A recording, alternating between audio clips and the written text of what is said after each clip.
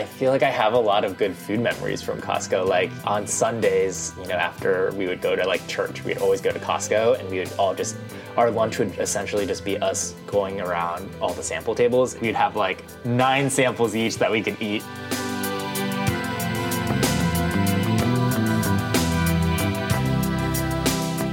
You're listening to The Taste Podcast. I'm your host, Matt Rodbard.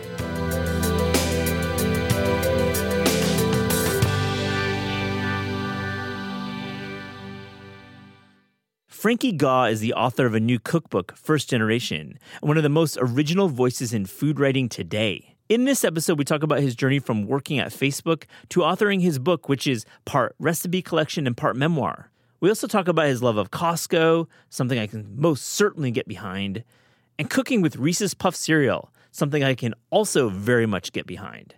I hope you enjoy this conversation. It's a good one.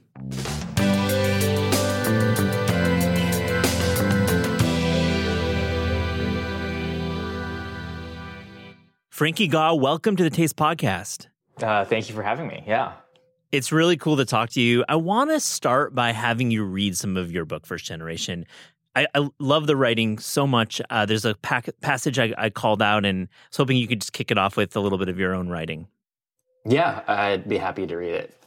So it starts like this. Okay. This cookbook is a series of recipes and stories inspired by my family and the resilience of the immigrant spirit. I'll tell you about a young girl living in an abandoned mansion in the 1940s, an Asian family who adopts whiteness to survive suburbia, a millennial who has it all except his father.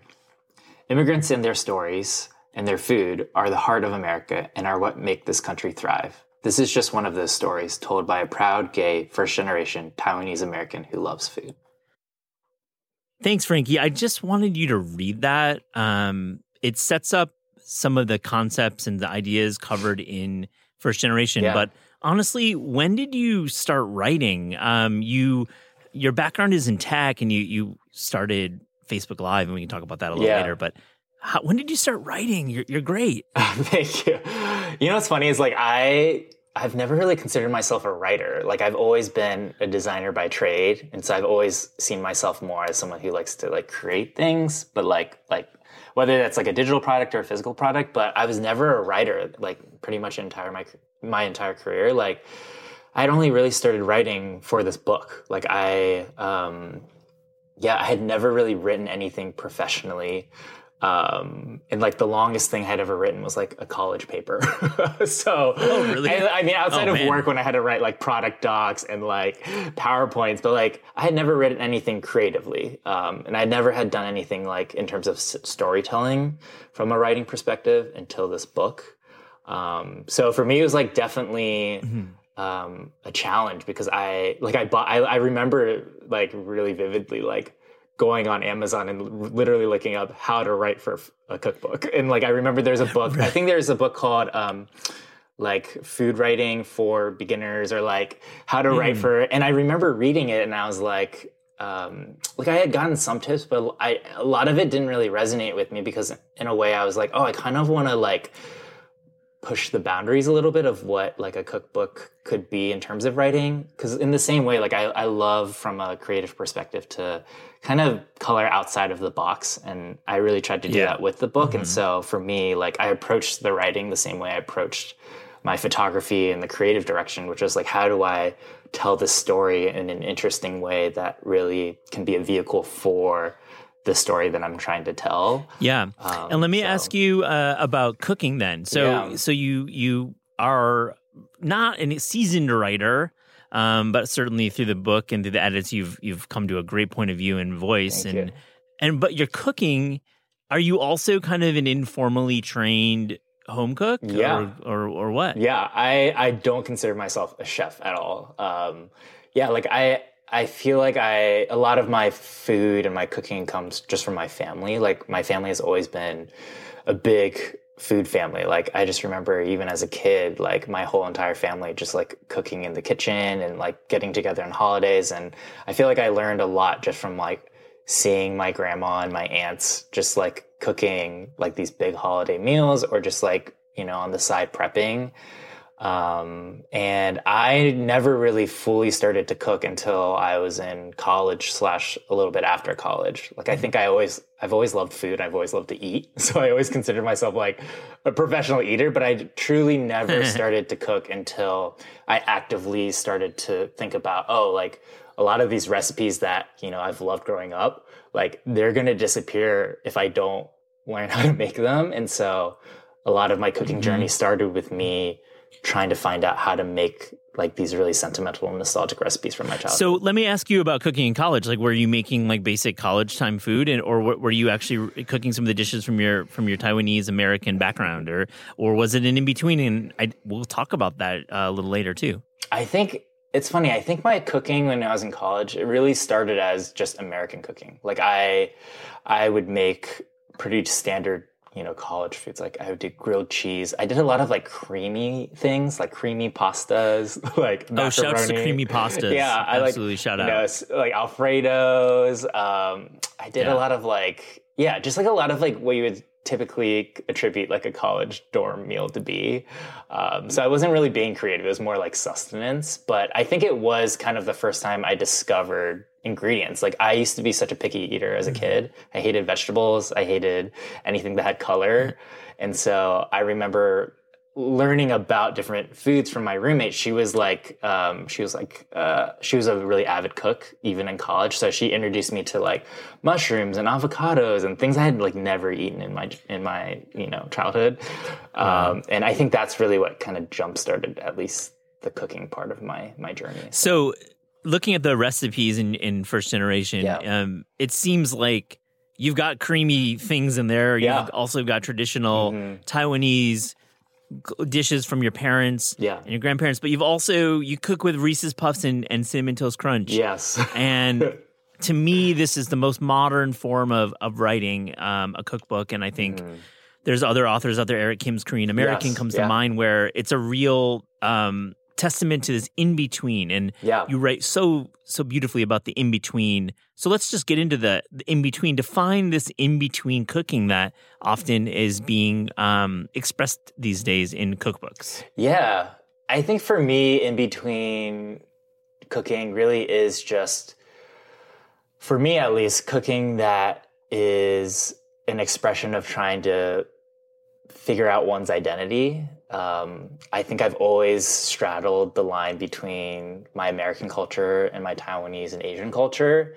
And I think as a kid, I used to very much separate those two things. Like those never would interact. Like I just like would not, I would never be Asian in front of my like white friends. And at home, I was completely Taiwanese. Like I would speak Mandarin. I would happily eat all the foods that like my grandma would make, but they would never come outside of my home. And so I think for me as an adult, like when I cook these different cultures and bring them together, like that to me is like in between cooking, of like finding kind of similarities or parallels between two different cultures that I've held very deeply in me, and trying to celebrate them through food by bringing them together. And whether that's like, finding the parallels of like my love of Olive Garden and noodles with, the noodles that like my grandma would make as a kid, where she would like hand pull all the noodles and combine them with sauces. Like, I think there's just like so many similarities and common kind of textures, ingredients that you wouldn't think could go together. But to me, like, as an Asian American immigrant, I'm like, oh yeah, that totally makes sense to me. And I think that's like worth celebrating. So let's talk about your upbringing. You grew up outside Cincinnati. Yeah. What was it like growing up with being an Asian American in the Midwest? I also am from the Midwest. Oh, and nice. I want to know. Yeah, I'm from Michigan. Oh, you're from Michigan? Nice. Okay, cool.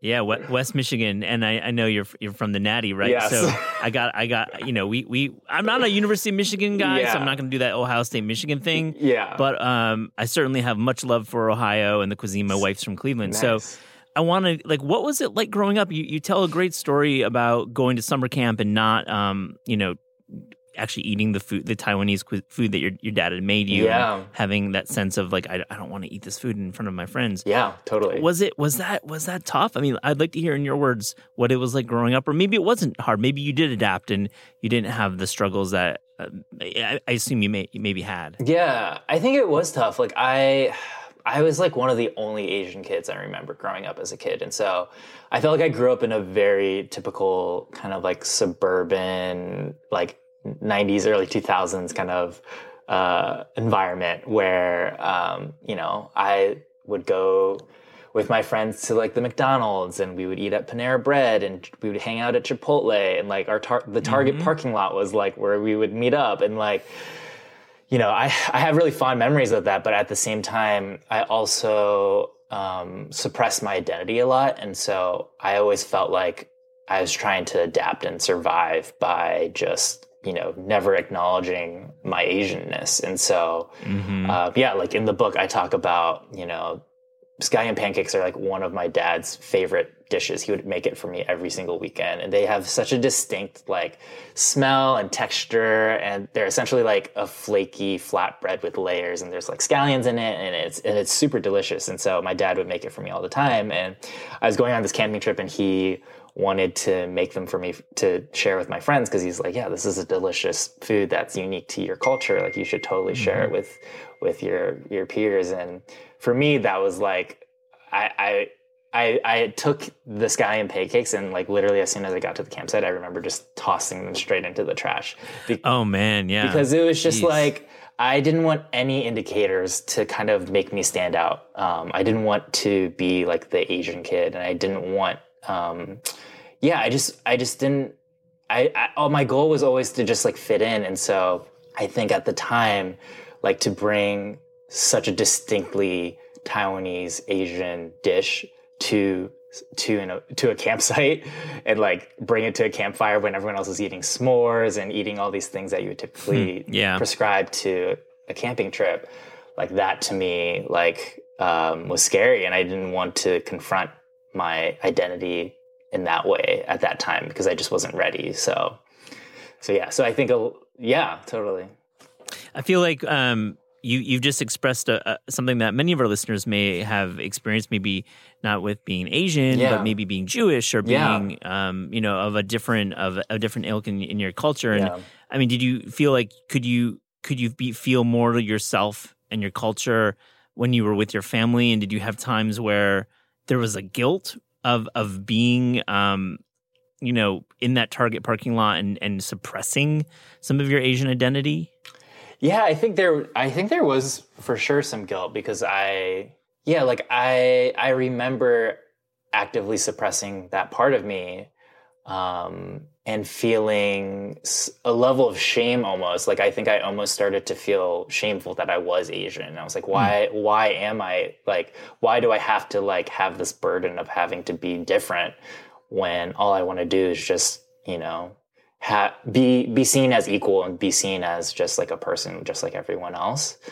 So I did feel that shame as a kid, which is unfortunate because I think now as an adult, like I almost feel like this is my like being different and having these unique cultural dishes and traditions, like to me are like almost like, I feel like it's like my superpower now. But before it was very much like the opposite. Like I felt like it made me stand out in a bad way. And it's something I grappled with almost my entire childhood up until I was an adult, really, like an early adult. So how did creating your blog, which ultimately inspired this book, how did the act of cooking, reignite or ignite this pride of Asian culture in you and Taiwanese cooking? And I guess there's a tidy narrative that you could say is like, you're selling a book, you found your culture through food, but I don't believe that it's tidy, and I don't think that this is a narrative. I think that you have expressed such honesty, and it's brave. And your writing and some of the media you've done that I've read, it's really, I mean, dude, you're brave, and I got a lot of respect for it. But how did cooking these dishes through your blog, however many years ago, how did that kind of reignite this? Yeah, I mean, there was a lot of things that kind of led up to me cooking these dishes and wanting to seek out my cultural identity.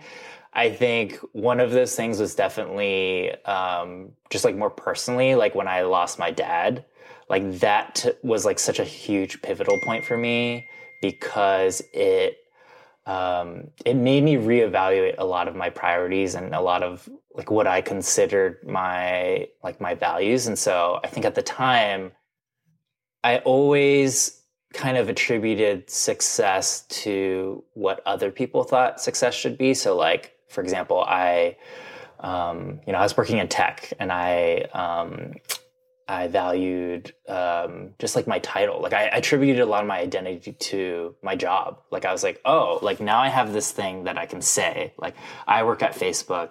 I'm a designer. I live in San Francisco. Like I have all these things that I can use to almost like, I guess, cover up a lot of the things that I was suppressing even as an adult. Like, my Asian identity or the fact that I was gay.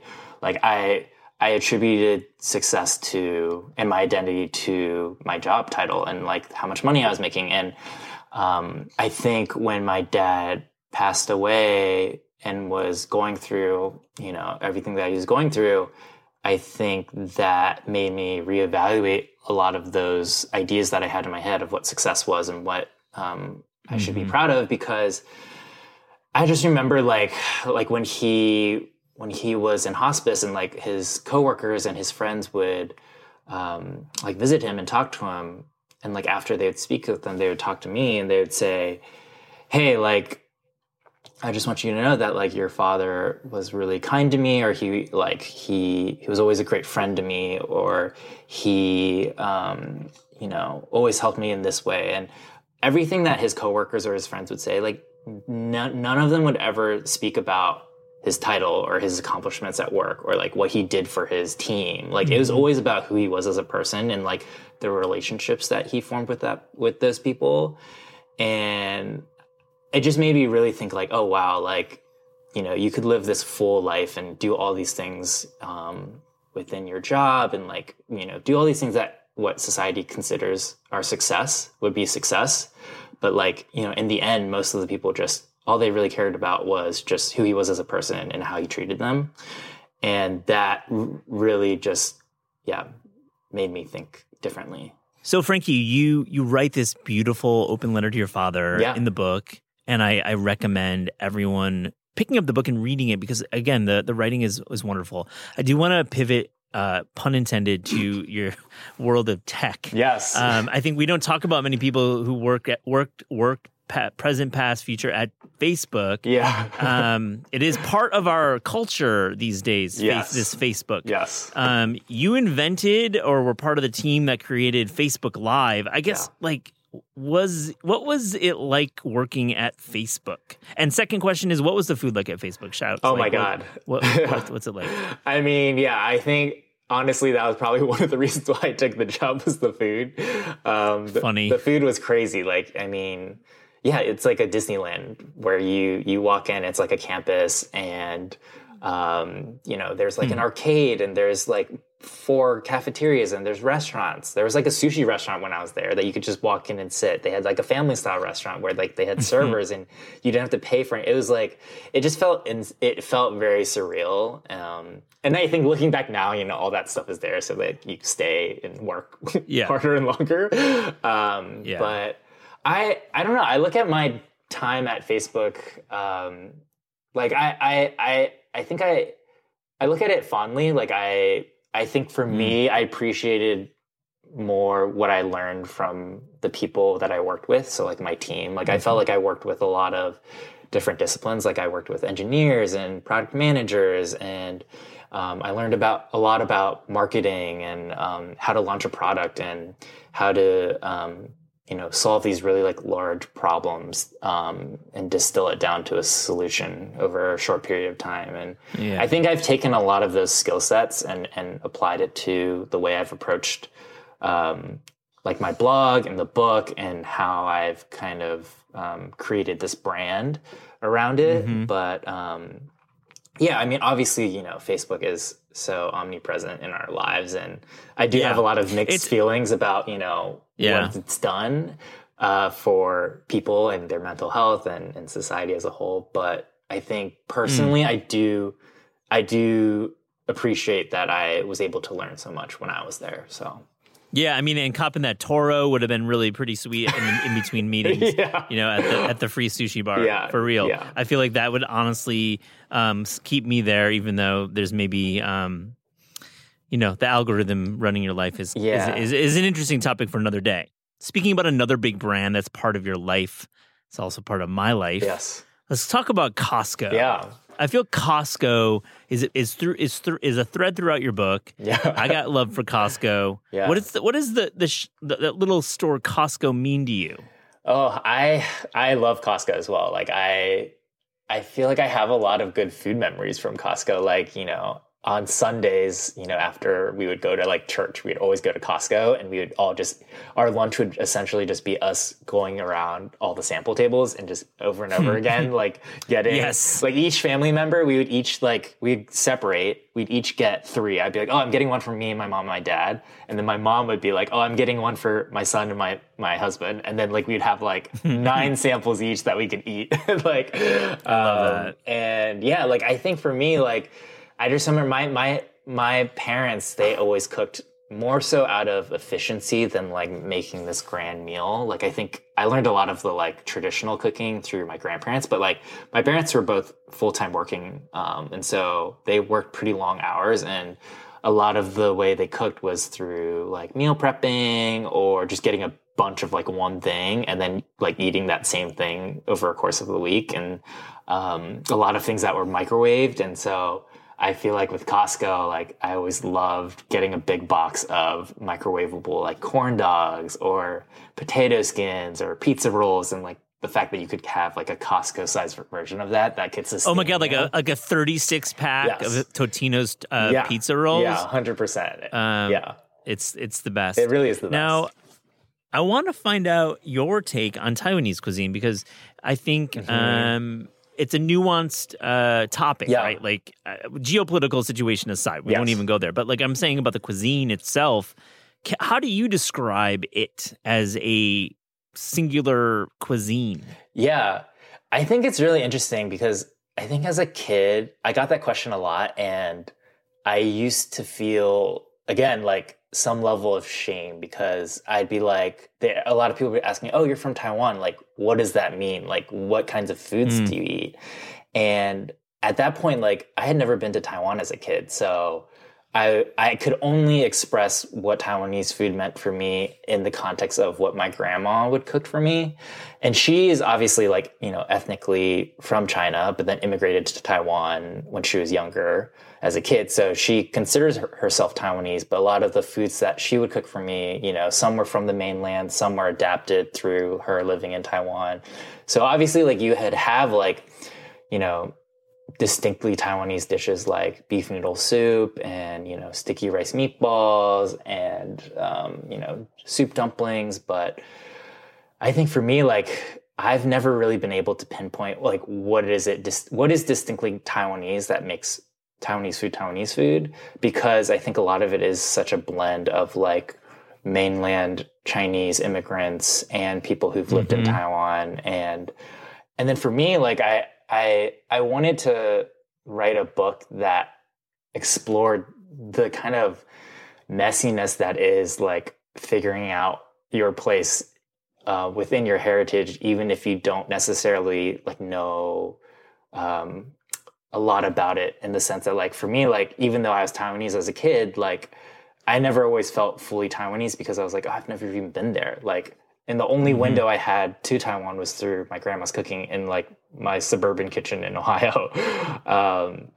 But then I also never felt American enough, because, I was Taiwanese and I looked different, and I couldn't fully relate to American culture sometimes when I was with my friends. And so I feel again, going back to that in-between space, I think the book is very much about exploring what Taiwanese American cooking is in the context of someone who's figuring out their identity and figuring out what it means to be, their heritage and their culture. Did you make it back to Did you make it to Taiwan? Did you make it to China? Have you traveled? Have you seen these areas? Yeah, so I went once as a kid when I was 8, so I barely remembered it then. So the first time I went back was just for a solo trip by myself when I was like 24. So like right after my dad passed, I was like, was when I went for the first time, just to kind of eat and explore and talk to people.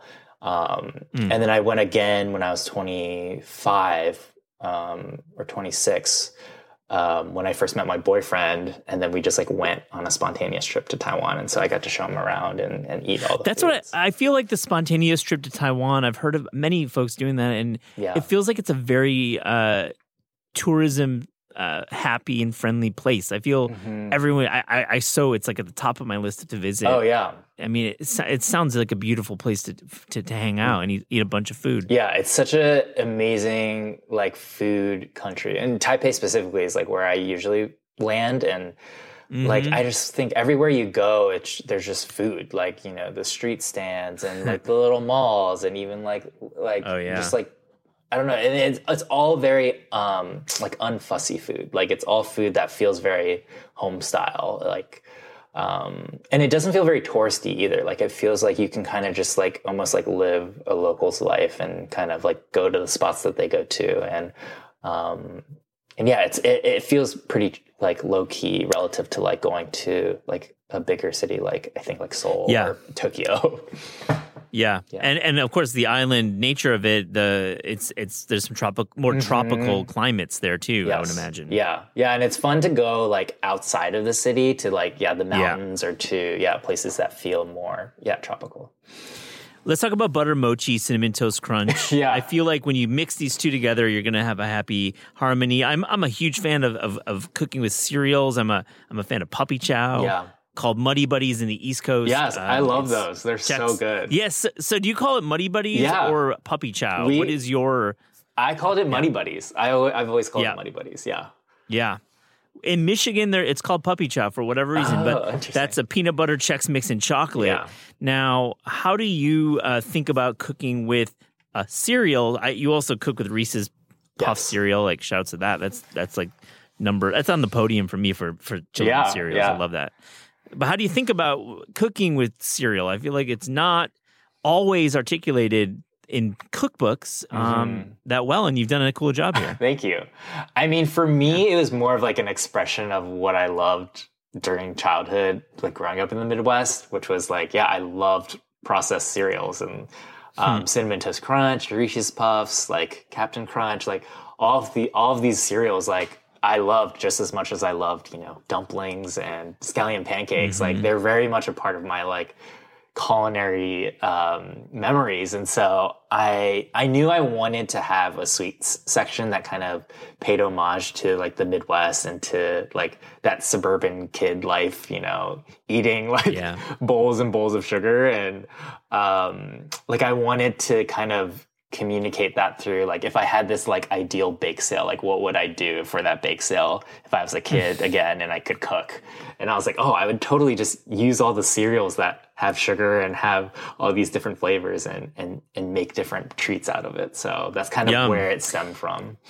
Really, really nice. So Frankie, you've been asking our cookbook authors to give a little press, a little shine to the last recipe appearing in the book. It oftentimes is overlooked in press.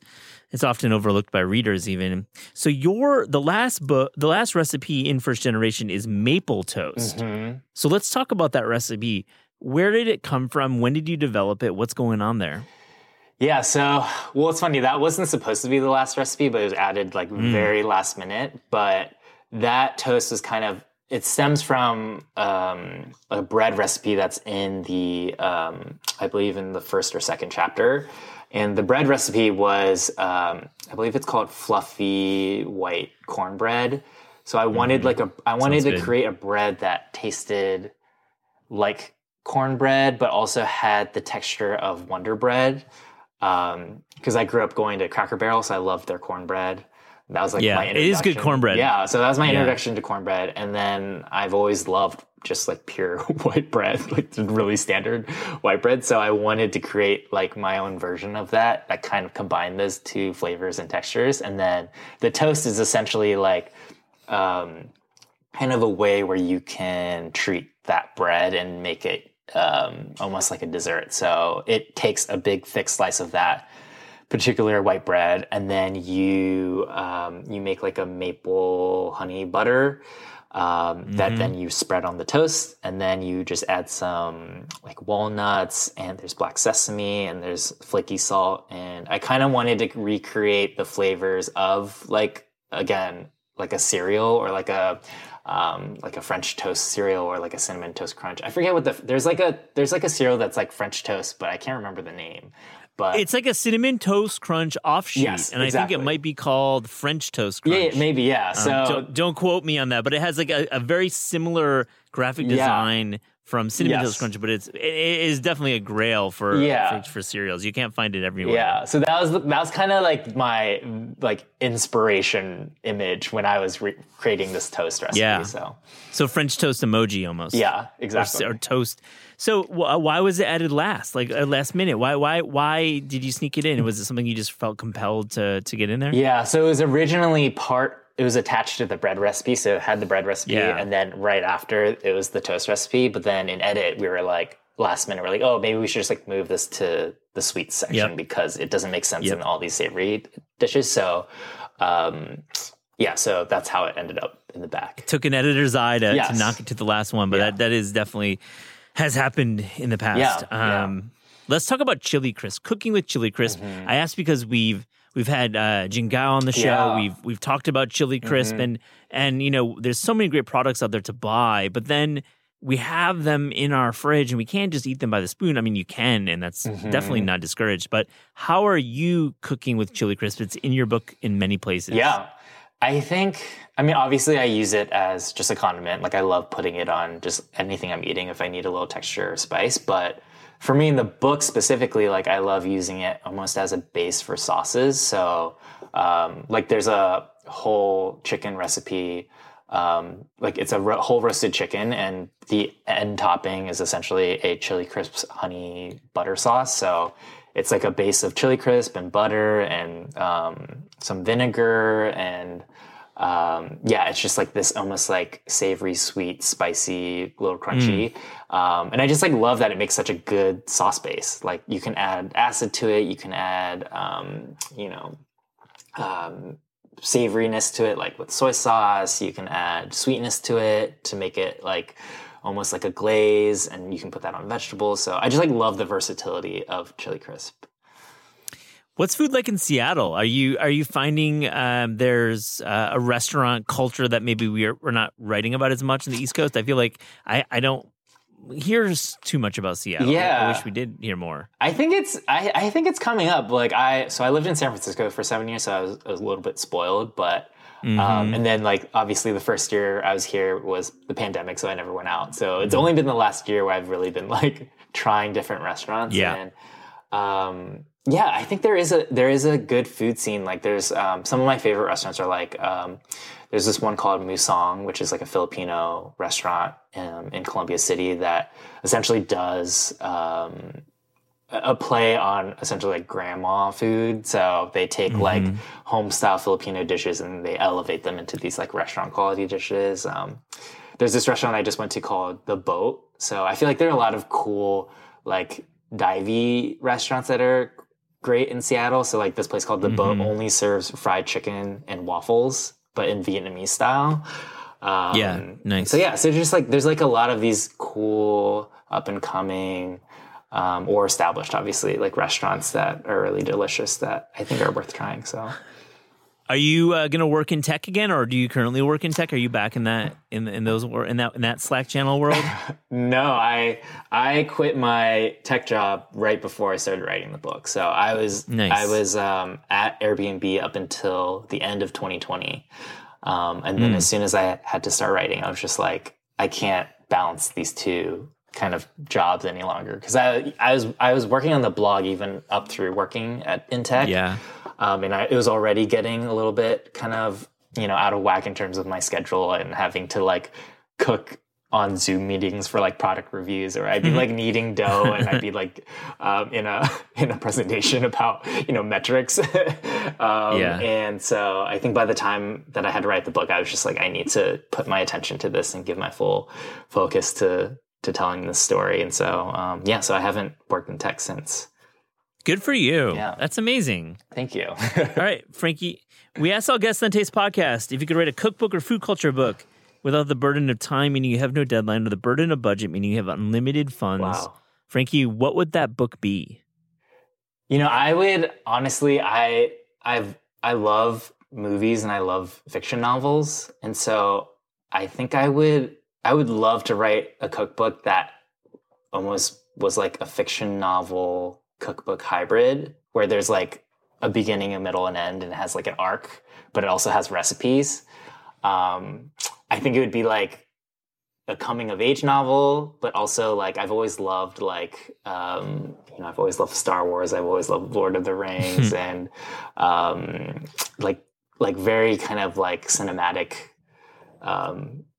movies. And so I think I would want that kind of energy in this cookbook. And so, so then I think I would, if I had unlimited funds, I'd obviously take as long as I could to just write. Like I would have no deadlines. I think I would do, instead of essays, I would probably do like full on like visual treatments for each essay. So whether that would be like I would love to do a section that's like purely just like a graphic novel in a cookbook, where like the essay, instead of just writing, it's like a full graphic novel where I could hire an artist and they could like create storyboards for me, and like you really get immersed in a story. Into that, like hiring storyboard artists for a cookbook? Yeah, like, yes. Totally. Good. And then good call. I think I would also, obviously I'd pick, I love getting into the nitty gritty details of like the creative direction of a cookbook. So obviously I would choose the best like kind of matte / semi-gloss paper that's thick. Mm-hmm. I would choose like a cloth bound cover. I'd have embossing. And what else?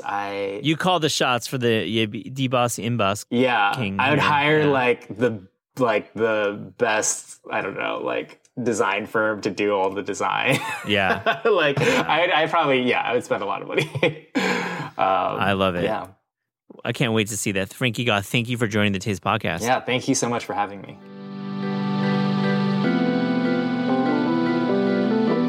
The Taste Podcast is hosted by me, Matt Rodbard. It's produced by Pat Stango and edited by Clayton Gumbert. Theme music by Steve Rydell. Visit Taste online at tastecooking.com and make sure to subscribe to our newsletter. Thanks for listening.